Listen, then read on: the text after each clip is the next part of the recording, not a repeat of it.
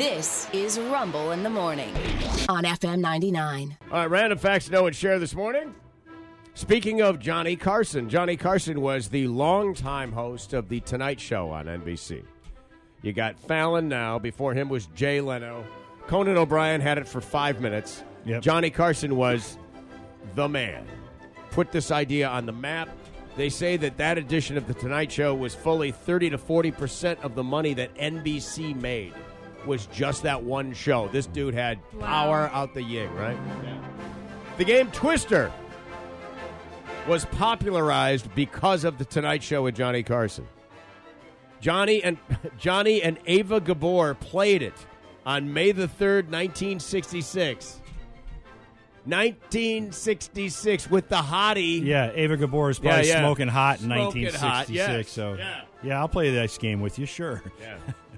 One of the three Gabor sisters, they were these glam-looking Marilyn Monroe look-alike types, but they were like Hungarian. So they had this, sexy accent. Sexy accent, right. Ava went on to be on Green Acres, a TV show, just sitcom. Yeah. When Django Unchained came out in the year 2012, you believe that movie's 11 years Holy old, 12 cow, years wow. old? Yeah. It was Leo DiCaprio's first movie in 16 years where he did not have top billing in the movie. Yeah. He was third, but wanted to be in that movie. Oh. It's that big of a deal, yeah. Jamie Foxx and Christoph Waltz were above him on the marquee. Jamie Foxx, obviously. Yeah. That's amazing, actually. By the way, he had a horrible time with the language in that. He could not get himself to drop the N-bombs. Yeah. He had and he had to seek counsel from Jamie Foxx. Like, I'm so uncomfortable doing this.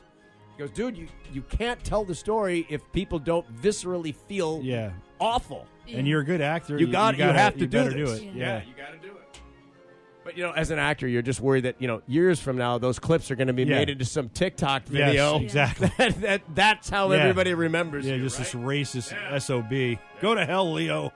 Yeah. Children are banned from living in Sun City, Arizona, because it's a retirement community that they take it very seriously. Kids are allowed to visit their grandparents but can only stay for 9 days.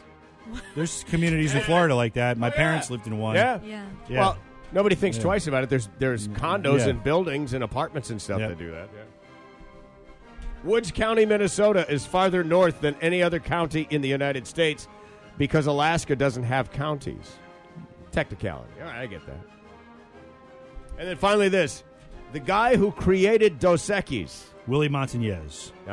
No. Who hit 283 in the year 1972. The guy who created Dos Equis was not the most interesting man in the world. However, he was born in Germany, and he randomly loved the idea of making a Mexican-style beer, so he moved to Mexico in the year of 1897. Wow. To create that beer.